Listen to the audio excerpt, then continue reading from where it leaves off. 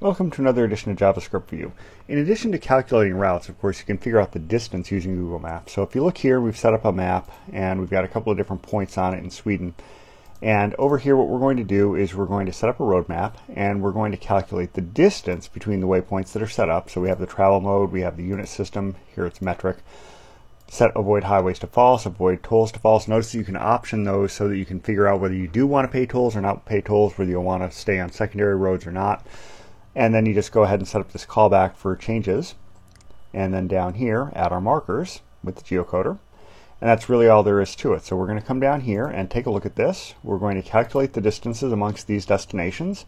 And that's what we get. You see, we have this here, we have this here. So we've been able to calculate the distance. And of course, in this case, you're not going to be able to drive from the continent over to the UK, but you see what I'm getting at. You get the distance calculated for you along with any route map. So, that's about it for today. Until next time, have fun with JavaScript.